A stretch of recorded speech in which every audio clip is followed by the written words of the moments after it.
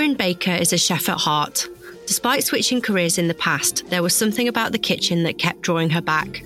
Her love of food runs deep, and after attending culinary school in California, she opened an award-winning vegan restaurant just north of San Francisco. Fast forward several years, and parts of the story which she'll share herself, and Erin moved to the UK, launching the Natural Cookery School in 2007. In this episode, we talk about her fascinating career, which has taken her all over the world, to her passion for organic, plant-based food.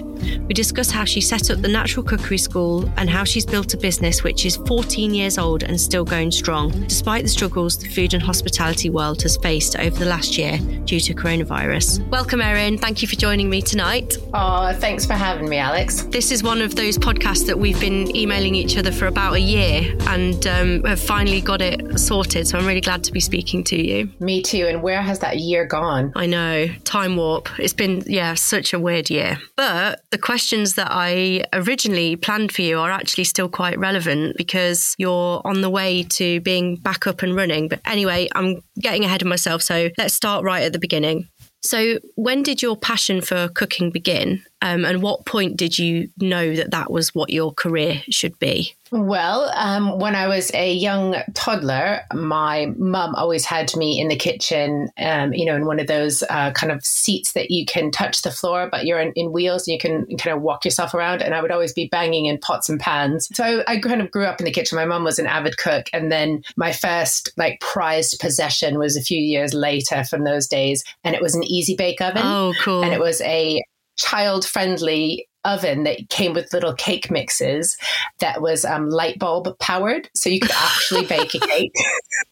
Light bulb powered. Yeah, I don't know if you have them in this country or not, but it was fabulous. So I absolutely loved it. I mean, obviously most kids like cooking, so I didn't really think much about a career in catering at all. I went to university and got a degree in creative advertising and graphic design. And then after university, I kind of just needed to let my hair down, and I didn't do a gap year. I went straight in, and I actually graduated from university when I was quite young because I started when I was quite young. And decided to move out to the West Coast, out to Oregon, because I grew up in the East Coast in New Hampshire. And then from there, I just decided, actually, I really didn't want to have a computer-driven career. And I was making jewelry and selling it at a farmer's market. That was quite a regular, really renowned farmer's market, and doing quite well with that. And then just started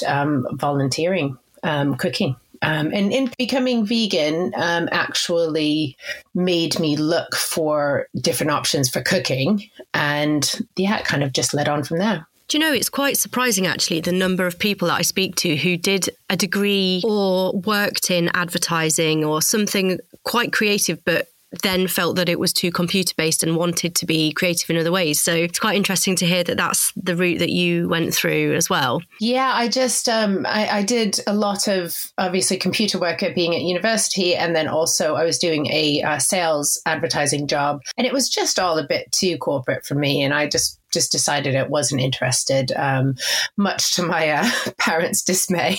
But never mind. I'm happy to say that I do spend a lot of time at the computer now, but I'm happy to say I don't regret the decision.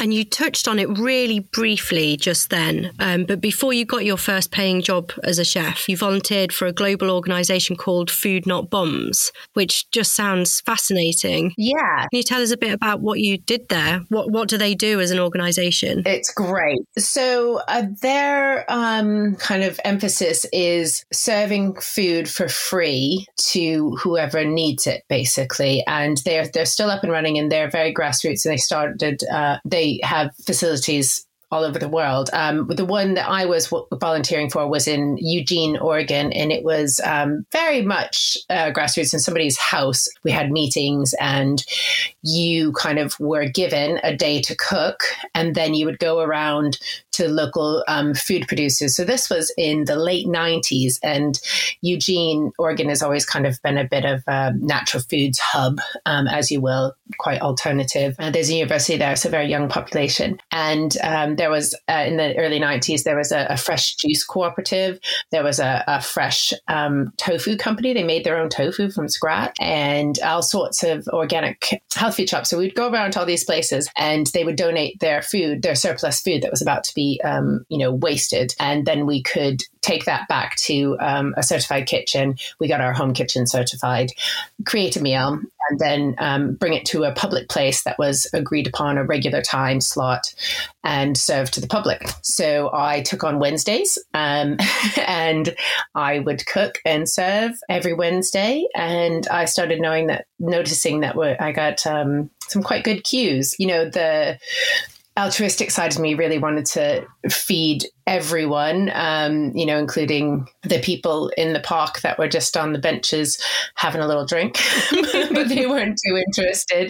It was more, again, being Eugene, there was a lot of activists that were coming to eat, and they were doing really a whole nother subject, but they were doing some tree sitting. So in Oregon, there's ancient redwoods. They were being cut down, clear cutting from logging companies. And so a lot of the activists that were based in literally living in the trees, when they were in town, they would come and eat and whatnot. So yeah, and that's just my experience in Eugene, which was very different on a worldwide level. But it is procuring food that is surplus to then in turn feed and deliver nutritious meals to the community. So this was in the 90s, and it feels that was actually quite ahead of its time, because there are a lot of places more recently. I mean, I'm talking about my experience here in the UK, where surplus food cafes and pay as you feel pop-ups and things like that. In fact, we spoke to one on the podcast a few years ago, Perfectly Edible in Leicester. But actually, that feels quite ahead of the curve to have been doing that back then. And Eugene sounds great. Sounds like a really nice place to kind of develop your food career. Absolutely. Eugene was great. And it was amazing to live there at the time when I was, early 20s, not having a desk job and just making jewelry at a farmer's market and being able to volunteer. And there's hot springs. There's loads of natural hot springs that you can go to for free. They're kind of in the forest and you just walk to them. So that was amazing as well. And yeah, it was very, very ahead of its time. And it's still going. I can't say I'm in touch with the organization anymore, just kind of as life happens. But I do follow them on social media and whatnot, and definitely see that they're still active and probably going stronger than ever. Yeah, definitely. So from there, you got your first job as a chef. How did that happen? Well, it sort of from there, but not directly. So fast forward about a year later, and I found myself back on the East Coast, living in Vermont, just beside New Hampshire. And I was working at a little health food shop, cooperative actually. And I again started bringing in things that I was making at home, because I was experimenting with recipes and I was exploring things that were childhood favorite recipes and veganizing them. And I would bring them into work so people could share and enjoy it. And one day, my general manager came up to me, and I had spoken to him about my experience with Food Not Bombs before. And he said, we want to start a takeaway foods deli for the cooperative. So a place where people can just come and buy prepared foods. Would you be interested in heading it up? Wow. So I said, yeah, why not? And to this day, the Sweet Lilac Deli, which we dubbed it after the name of paint that we used in part of the kitchen, is still up and running in a profitable entity of the cooperative. This is what happens when you bring things in for your colleagues to try. You never know where it's going to lead. Bring some treats in, and before you know it, you've got a deli. Absolutely. It just sounds absolutely fantastic. And I really like the fact that you were veganizing or making twists on family favorites and meals that you'd had when you were growing up. And actually, I did want to ask whether being vegan has impacted where you could or where you want to work. Oh, absolutely. I often get asked if I've been a career-long chef, and I say yes. And they say, but you've been vegan for so long. I said, well, that has dictated where I've chosen to work and how I've chosen to live my life and fulfill my career. So yes, it definitely dictated it. And what it has also helped me do is open up to different opportunities and experiences, like at the health food cooperative that actually introduced me to a career in cooking. So from there, much to their dismay, I only was there for, I don't know, probably 6-8 months after I got the deli up and going. And I decided to go to a small culinary school after that.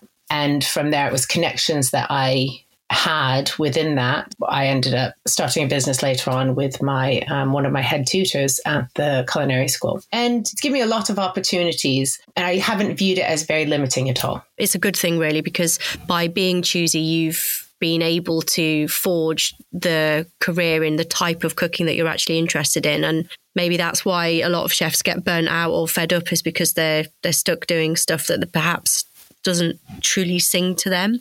It's so clear from the way that you speak that you're absolutely passionate about organic food and natural cookery. I just wanted to kind of find out like where that passion came from and why it's so important to you.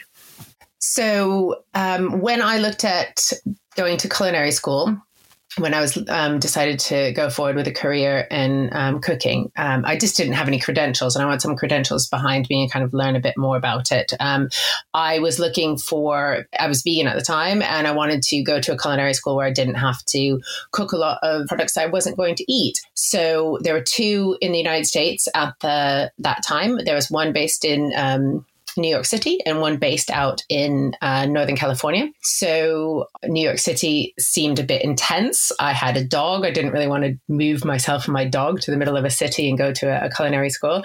So I chose the one out in Northern California called Bauman College. It's still going now. And I did their natural chef training program. So it was a 6-month program concentrating on therapeutic healing through whole foods. So not your traditional cookery school at all, but absolutely thrived there. And from there I met my tutors. So I always had an emphasis on, natural foods, therapeutic healing. Nutrition was obviously a big part of it as well. And working at a health food cooperative beforehand, it's always kind of been a desire of mine to eat healthy, to eat naturally. Don't get me wrong, we all we all love a bit of naughty food every now and again. But from there, I kind of did 2 things. I met one of my mentors, my head tutor, which we then later opened a restaurant, but we'll talk about that later. And I was also introduced to a place called the Occidental Arts and Ecology Center. That's a mouthful. Wow. But it's this amazing center that's still going strong. And it is a center for ecology and arts. They hold 2-week permaculture training programs where people come and live and totally saturated in a permaculture environment. They have organic gardens that, in early 2000 were 23 years old and still going strong and very, very much focused on seed to plate mentality. So Northern California is a hub for farm to fork, seed to plate, whatever you want to call it, eating, because the climate, obviously you can do that in California. There's lots of produce that's available most of the year. Another influence was Alice Waters, who is the reason why this restaurant Chez Panisse is so famous and popular, because she was using peaches from the peach farm down the road only when they were in season, because they were the best peaches she could get. So kind of being influenced by things like that. And back to the Occidental Arts and Ecology Center,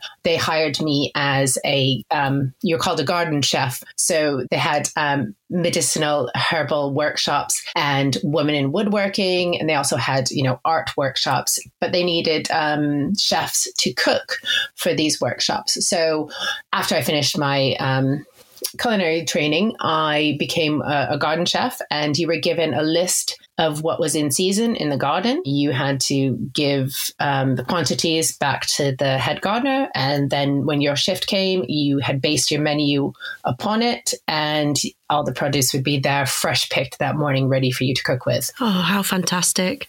I feel very blessed for having that, shown to me so early on in my career. I was only 24 at the time. And that has just become a deep-rooted foundation for how I have chosen to live my life and live my career. And is that the point that you transitioned from cooking to teaching? Were you teaching as part of that role? No, I wasn't teaching there. I mean, we always had people coming asking questions, but I wasn't teaching there at all. Right. Okay. So you were cooking for the people that were coming for these workshops? Yes. Yeah. That sounds amazing. Okay, I get it. Do you know, I really love the sound of that. We have a huge garden here, and we bought our house the listeners are going to be so sick of me trundling this story out.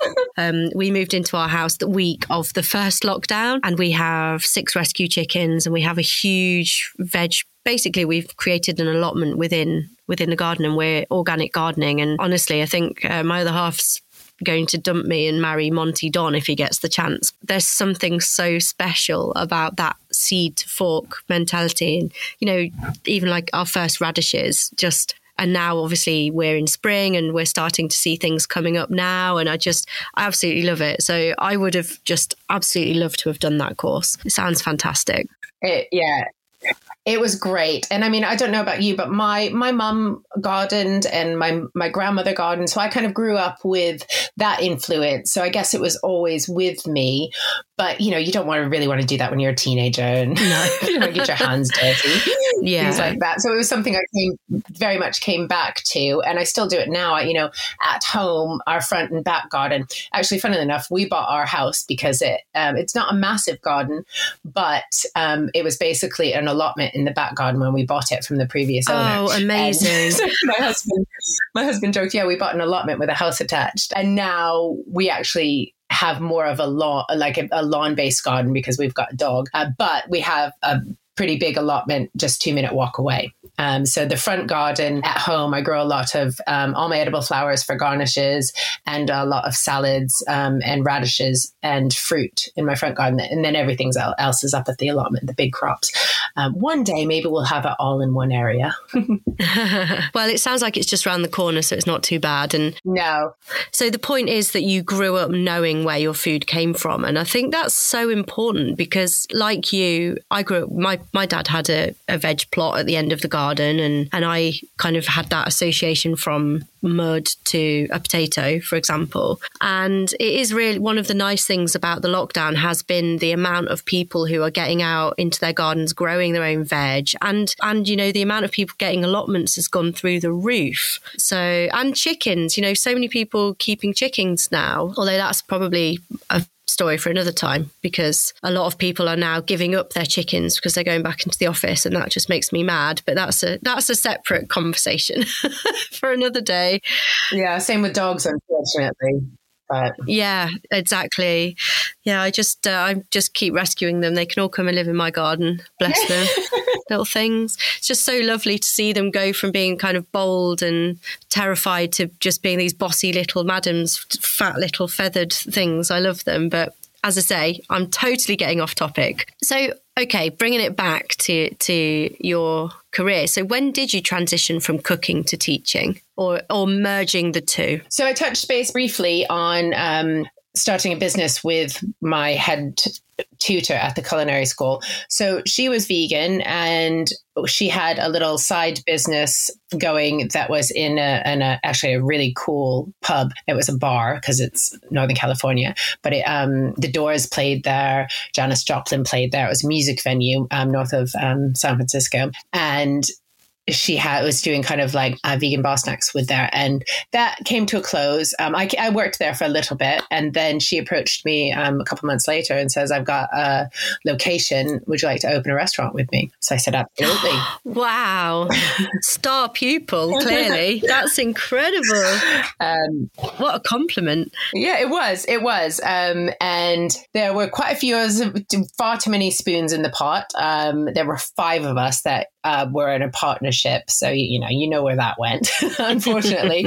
But it was in this really quirky town called Guerneville, and it's on the Russian River, which is wine country in Northern California and Sonoma County. It's Corbel, which makes all the champagne, Kendall Jackson, they're just up the road, but also lots of lovely micro niche wineries.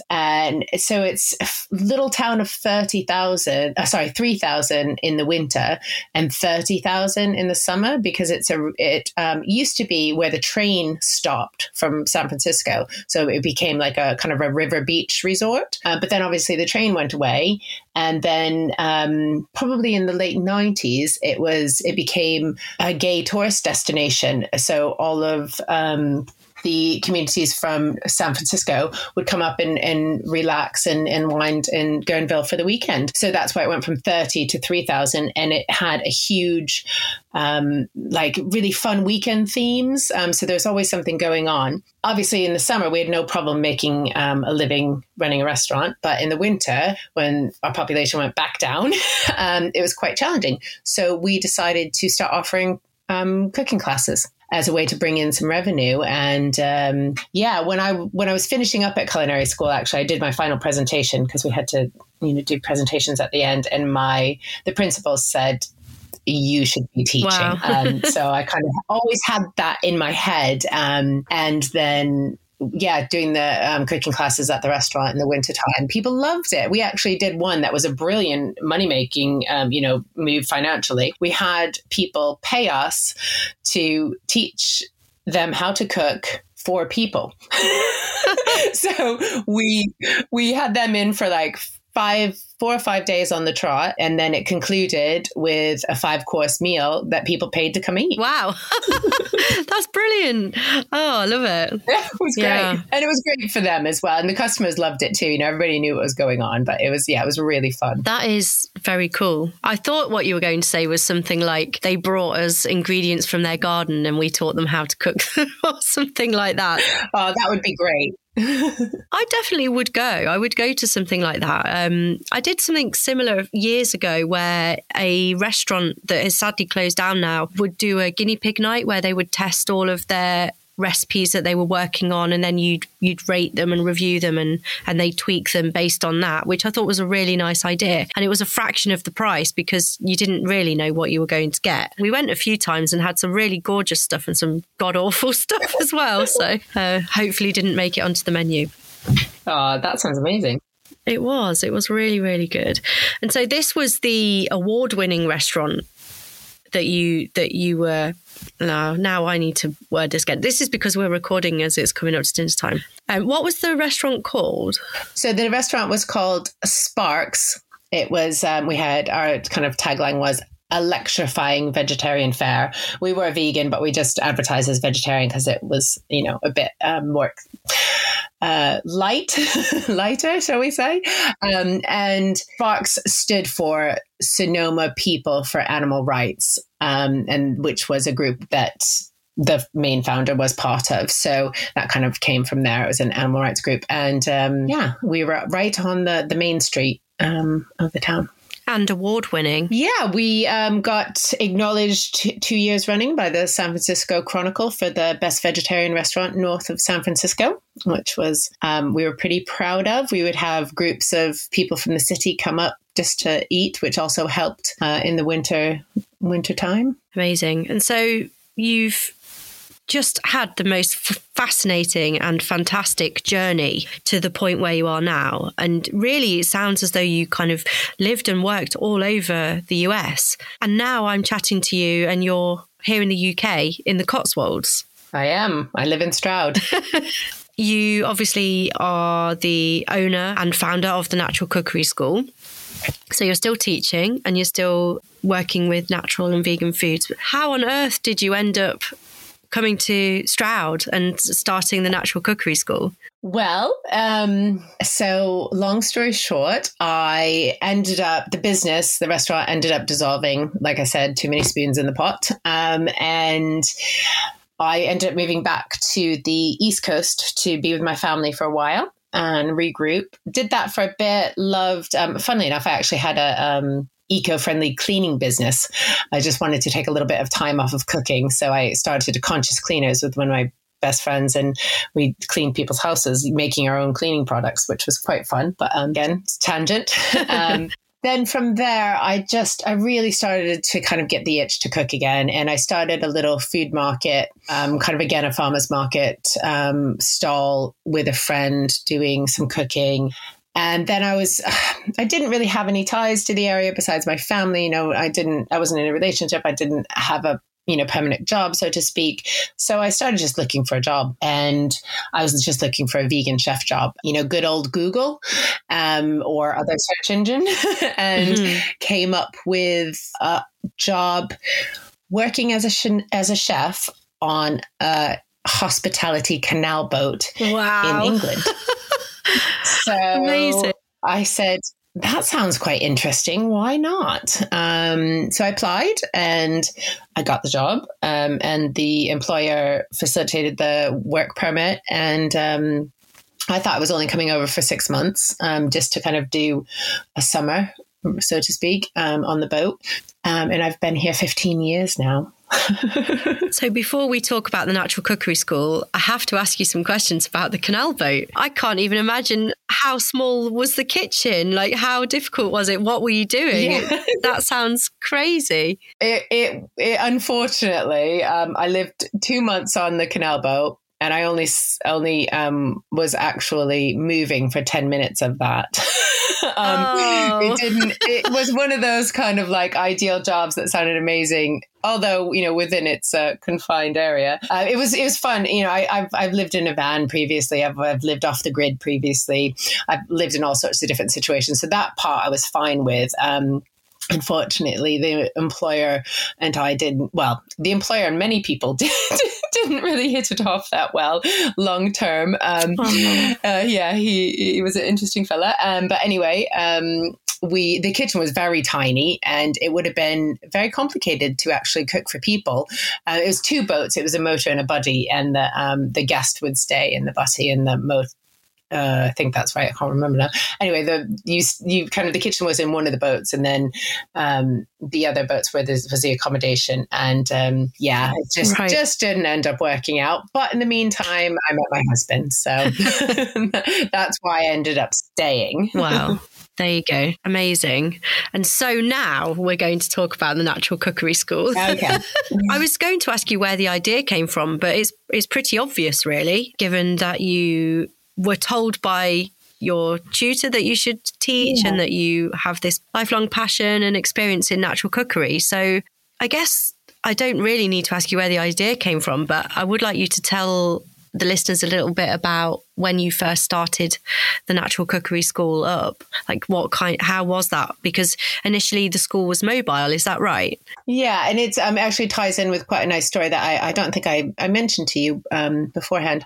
So after meeting said husband, decided I was going to stay in England for a little while. And I had a friend that I grew up with, actually, that was living just outside of Stroud, teaching at a Steiner school. And I said, can I come stay with you for a little while? And I did. And then I ended up stumbling into Stroud to try to open a bank account. Didn't end up getting a bank account, but I ended up getting a job at Britain's first organic cafe. And Stroud is another fantastic foodie city as well, a town. It is. And little did I know at the time. But so I ended up applying for a job and became the head chef soon after at Woodruff's Organic Cafe, which is still growing strong, and right on the high street. I was working there for many years. The owner and I became very good friends. Just actually met up with her today for a cup of tea outside and a walk. And then while probably about, I don't know, maybe a year after I started working there, I asked her if I could hire out the downstairs and start teaching classes in one night a week on my day off. I don't know what I was thinking on my day off, but anyway, one of my days off. And she said, yeah, no problem. So I started teaching cookery classes there. And it was just, our regular customers. And then, I didn't have a website or anything like that at the time. Just did a bit of leafleting and things like that around town. And yeah, they became very popular. And from there, things kind of ran its course. And I decided that I wanted to stop doing the daily grind of being attached to the cooker, but I needed to transition partially to be earning some money where I could also start the cookery school going a little bit stronger. So I applied for a job, not cooking related, but food related, that was by a charity called Vision 21. And it was creating allotments in disused areas. So yeah, it was another dream job. It was grant funded by the big lottery, and I was in charge of creating 3 allotments in land that was already chosen, one in Tewkesbury, one in Cheltenham, one in Cirencester. Amazing.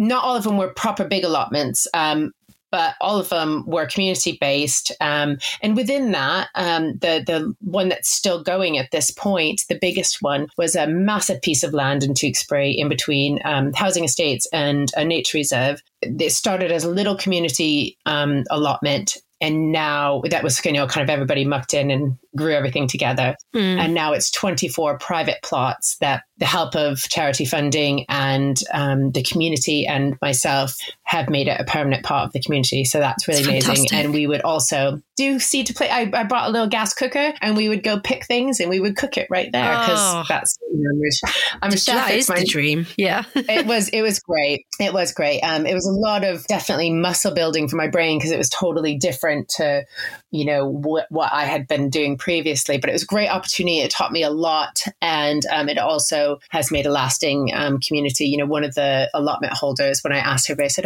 what's the best thing that you've grown this year? And one of them, bless him, melted my heart. He said, friends. Oh, that is so lovely. I know. That is so Dream lovely. job. Get that on a postcard. Yeah, absolutely. Still in touch with them as well. So anyway, that was what I was doing to pay the bills, so to speak, while I decided to come up with Natural Cookery School. I'd started calling, the cookery classes at Woodruff's Natural Cookery School, just to kind of give me an identity, give me a role. And then as I was doing the charity job, I was building a website, getting things organized, offering classes in people's homes, doing, again, I wanted to go back to the kind of teaching people therapeutically and nutritionally how to cook. But there is a market for that, absolutely. But people more so want to learn how to cook Thai food or street food, because, that's what's more popular generally. The trends. Yeah, absolutely. So alongside doing those things, I started teaching at other established cookery schools as a freelance tutor, and they were all fine with me having my own kind of mobile cookery school, because I had a page on my website that listed everywhere I was teaching, so it was advertising for them as well. And then if you heard about me and you were in Bristol, you could go, I could go here or here, sort of thing. And it went really, really well. And I did that for quite a few years. And then my wonderful friend, Kate, we became friends, but first she had a little business called Asparagasm. Brilliant. That's a great name. It's started in London as a supper club concept, kind of a dining experience. And then she ended up having a little cafe in Nailsworth, which is where Natural Cookery School is now, not at the cafe, but had a little cafe, and she had me coming in to do pop-up experience, so having me as a guest chef.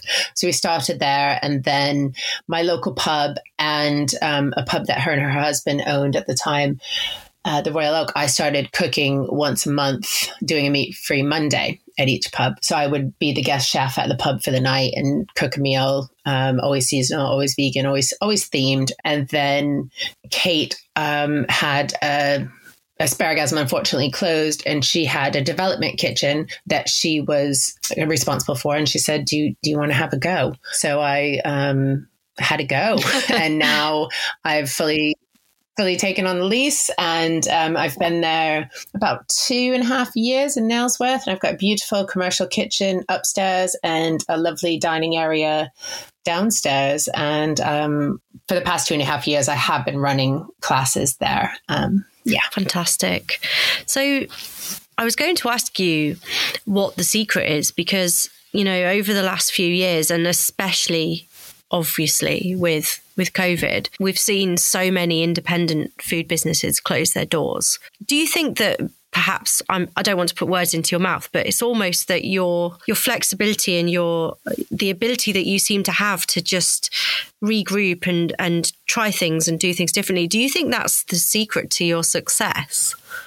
Possibly. And I also think that finally there is a market for what I offer. There always has been a very niche market, but I think the world's waking up to growing their own food, to eating less meat, to people having, allergies and not being able to have dairy, things like that. Vegan used to be a very taboo word. It is still, but it's becoming much more acceptable. And people absolutely are very open to it now. That has helped my business momentum. And I think it's also being part of the community for so long now. I've lived in Stroud for 2006. So since 2006, I think people have really gotten a taste for what I have to offer, so to speak. I was just thinking about the older generations, meat and 2 veg.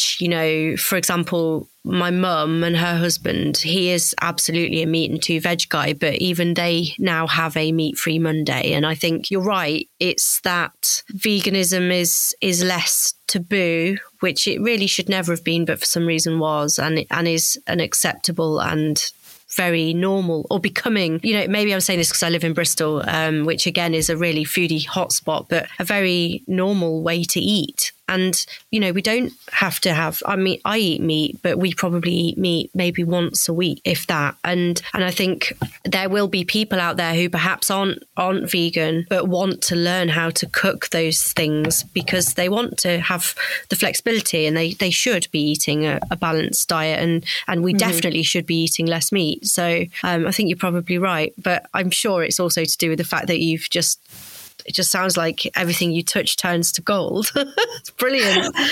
Well, not without a little bit of blood, sweat and tears. You run cookery classes. We've had coronavirus for over a year now, and clearly that has affected your business. So talking about how you tweak and change and do all these amazing things, how have you diversified your business to suit the current climate? So as with everyone else, in the middle of March last year, I closed my doors for cookery classes for the foreseeable future. And then I did reopen. I think I was open over the past year. I've been open probably about 6 to 8 weeks for classes total between lockdowns. And luckily, I've got a wonderful husband who can kind of hold the fort down financially without me needing to contribute during the lockdown. So that's been really great. I haven't had the financial pressures. I just had to hold on to my business. But I'm not really one to just sit back and do nothing. So going along with the meat-free Mondays that I was cooking at the pub, Sunday was actually quite a good day to cook. We got our puppy. It was pre-lockdown, but we got our dog. She's a rescue dog. We got her about a month before lockdown happened. So she's still very much transitioning into the house. We couldn't leave her alone for hours on end. So Sunday was quite a good day for me to cook and then have finishing touches and whatnot and offer a meat-free Monday collection service. So I started out offering it. I just put it out there for one day, not really with a plan. 27th of April last year. I gave myself a little bit of, actually, I injured myself. So I had to, on a dog walk. So I had to have a bit of time off. And then I said, okay, 27th of April last year, I'm going to do a meat-free Monday. I put it online, social media. It sold out within 24 hours. Wow. I did 75 covers. Oh, wow. People were desperate. And that was all a collection at my local pub, which I was cooking at pre-lockdown once a month. So it was great. And then I said, okay, I'm going to do it every week with collection in Nailsworth, which is the next town over from Stroud, on alternate weeks from Stroud. So I did that all through the summer, gained, really, really lovely, loyal following. And then when I reopened the cookery school in September last year, I'd said, okay, I'm only going to do it every other week. And I'll offer it at both places. And that seemed to work. Because, of course, it died down over the summer a little bit with restaurants reopening and people could go back out to eat. And also just people being busy in the summer. But we, during the lockdown period, we were averaging about 60 to 80 orders a week. So it's really good momentum. For one day, that's not a whole week, but it's just one day. And then when the November lockdown hit, I again just started offering weekly takeaways, but still collection at both. So one of us would go drop it off in Stroud, one of us would stay and do it in Nailsworth. And then I kind of was looking ahead going, okay, I had some downtime in November. I don't think, if we're open for classes in December, I'm sure will be soon shut again. So I came out with a range of vegan cheese boxes for Christmas, and these beautiful hampers for people to give as Christmas gifts, and then also like a festive food range for people to get for party nibbles. So again, I then diversified, because at the end of the day, people were asking me, are you going to do Zoom classes? And I just had the urge to feed my community. That's all I wanted to do.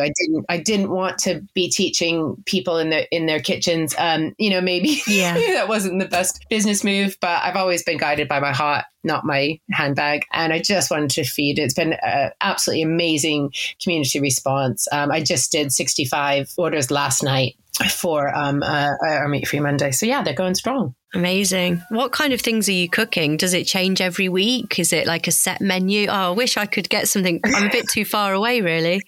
It does change so I've made a new page on my website called Baker's Bites, and immediately my web designer kind of like made it in so I could do it. And it's a weekly. I've actually started doing street food Fridays once a month as well. And then I'm also doing celebration cakes. So like today I was actually baking a cake for a 40th. That's tomorrow. But the Meat Free Mondays are, so yesterday was very Vietnamese. So we did a Vietnamese curry with a lemongrass and chili tofu and rice noodles. So it's kind of like my take on different regional cuisine. I've done, like taco night. I've done kind of a British, baker's British, I call it, where I do celeriac that's poached and breaded in panko breadcrumbs and then pan fried. So it's like celeriac and chips, like a mock fish and chips with a tartar sauce, and done a taste of Thai, all sorts of things, kind of just things that I teach in my classes as well. Sounds great. Thing is,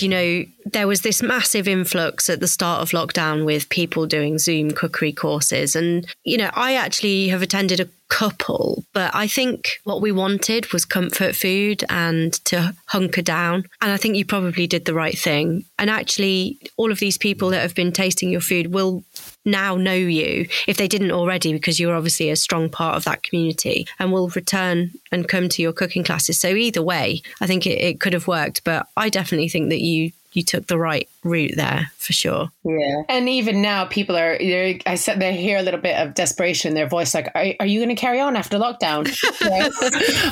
I am coming up with a plan and a team to be able to do so. And we're going to go for weekly. I think things will die down a little bit over the summer, and that'll be a nice kind of rest. But we're still hoping to have it just be another part of the business. Fantastic. So are you planning to reopen for classes in May? I think, is it May the 17th we've got for when things can start happen? So not long to go. Have you got a lot of stuff that you need to organise for that, or are you raring to go? Fair bit. I'm both. I'm raring to go. First bit I need to organise is some time away in the camper van with my husband and my dog. So that's on the cards for bank holiday, May, the first bank holiday May. Get a little bit of a break, see the see nature a little bit more. Yeah, and then obviously do a big tidy up of the dining room has become just kind of a packaging warehouse. So retidy that up and everything, and mostly everything's done. I just got very excited. My cookery school's in an old mill. Beautiful historical building. However, freezing in the winter, boiling in the summer because it's a 3-story. I'm on the 2nd story for the kitchen, 1st floor for the dining room, and we've got a garage underneath us. But so I just got a beautiful, fancy new air conditioning heating system installed. So we'll be a good ventilation and lots of climate control, which is good. And gearing to ready to go. I've gotten in touch with, I hope, everybody that had postponed classes, and everybody's been really amazing. I haven't had to give that many refunds, and our classes are booking up fast. I mean, obviously limited numbers based on restrictions. But yeah, I think I'm definitely sold out for quite a few classes already. Fantastic. So we'll make sure we get the links to the classes up on the show notes and see if we can get them booked out for a bit further ahead as well. Yeah, I'm also offering, there's a Nailsworth. Have you been to Nailsworth? I haven't actually, no. And I should, because I'm obviously not too far away, really, Bristol. No, I get a fair few of people that come from Bristol actually for classes, especially evening classes. But it's a great, absolutely amazing town. There are a Tesco Express Cooperative and Morrison's, but those are the only brand name shops in the entire town. The rest is all independents. And you've got an amazing plant shop for like indoor houseplants called Junglist Atelier. You've got this amazing accessory and homeware shop called Armed and Gorgeous. And then there's Domestic Science, which just has everything you don't need but want for your house. That sounds dangerous. And really strong community. So there's a lovely little luxury hotel called Egypt Mill that's walking distance, 3 minutes walking distance from the cookery school. And I'm offering residentials with them. So people come and cook with me during the day, and then they go stay in the hotel at night. So, they can have their own accommodation. And then I also do yoga and cookery residentials with the fabulous Warrior Wild, which is now Swift Yoga Studio. So people come and they do yoga. It's optional. You don't have to do the yoga, but and then learn very healthy alkaline meals. So that's very exciting. So we've got a couple of those going on this summer. And then into next year, into the autumn as well. Yeah. That sounds fab. I'm definitely going to have a look at that. Excited to also think about maybe getting away at some point, having not had a holiday for quite a while. I think we're going to dust the tent off, go find somewhere to pitch the tent and have a bit of, chill. I feel like this has been a bit like a This Is Your Life episode, but it's just been so fantastic to hear your story and where you started to where you are now. And you've done some really cool stuff. And yeah, I think the listeners will love listening to this as much as I have enjoyed chatting to you. So a huge thank you for joining me today. Oh, thank you so much for having me. And yeah, thank you. It's you just kind of go through life, really, don't you? And you often don't sit and reflect on how far you've come and what you've done. And when I was preparing, going through what we were going to talk about earlier, I did just kind of well up with pride and go, actually, you've done all right for a girl from small town New Hampshire. So yeah, thanks for having me on. It's been lovely to chat with you and lovely to share allotment stories and gardening stories and have fun with those chickens.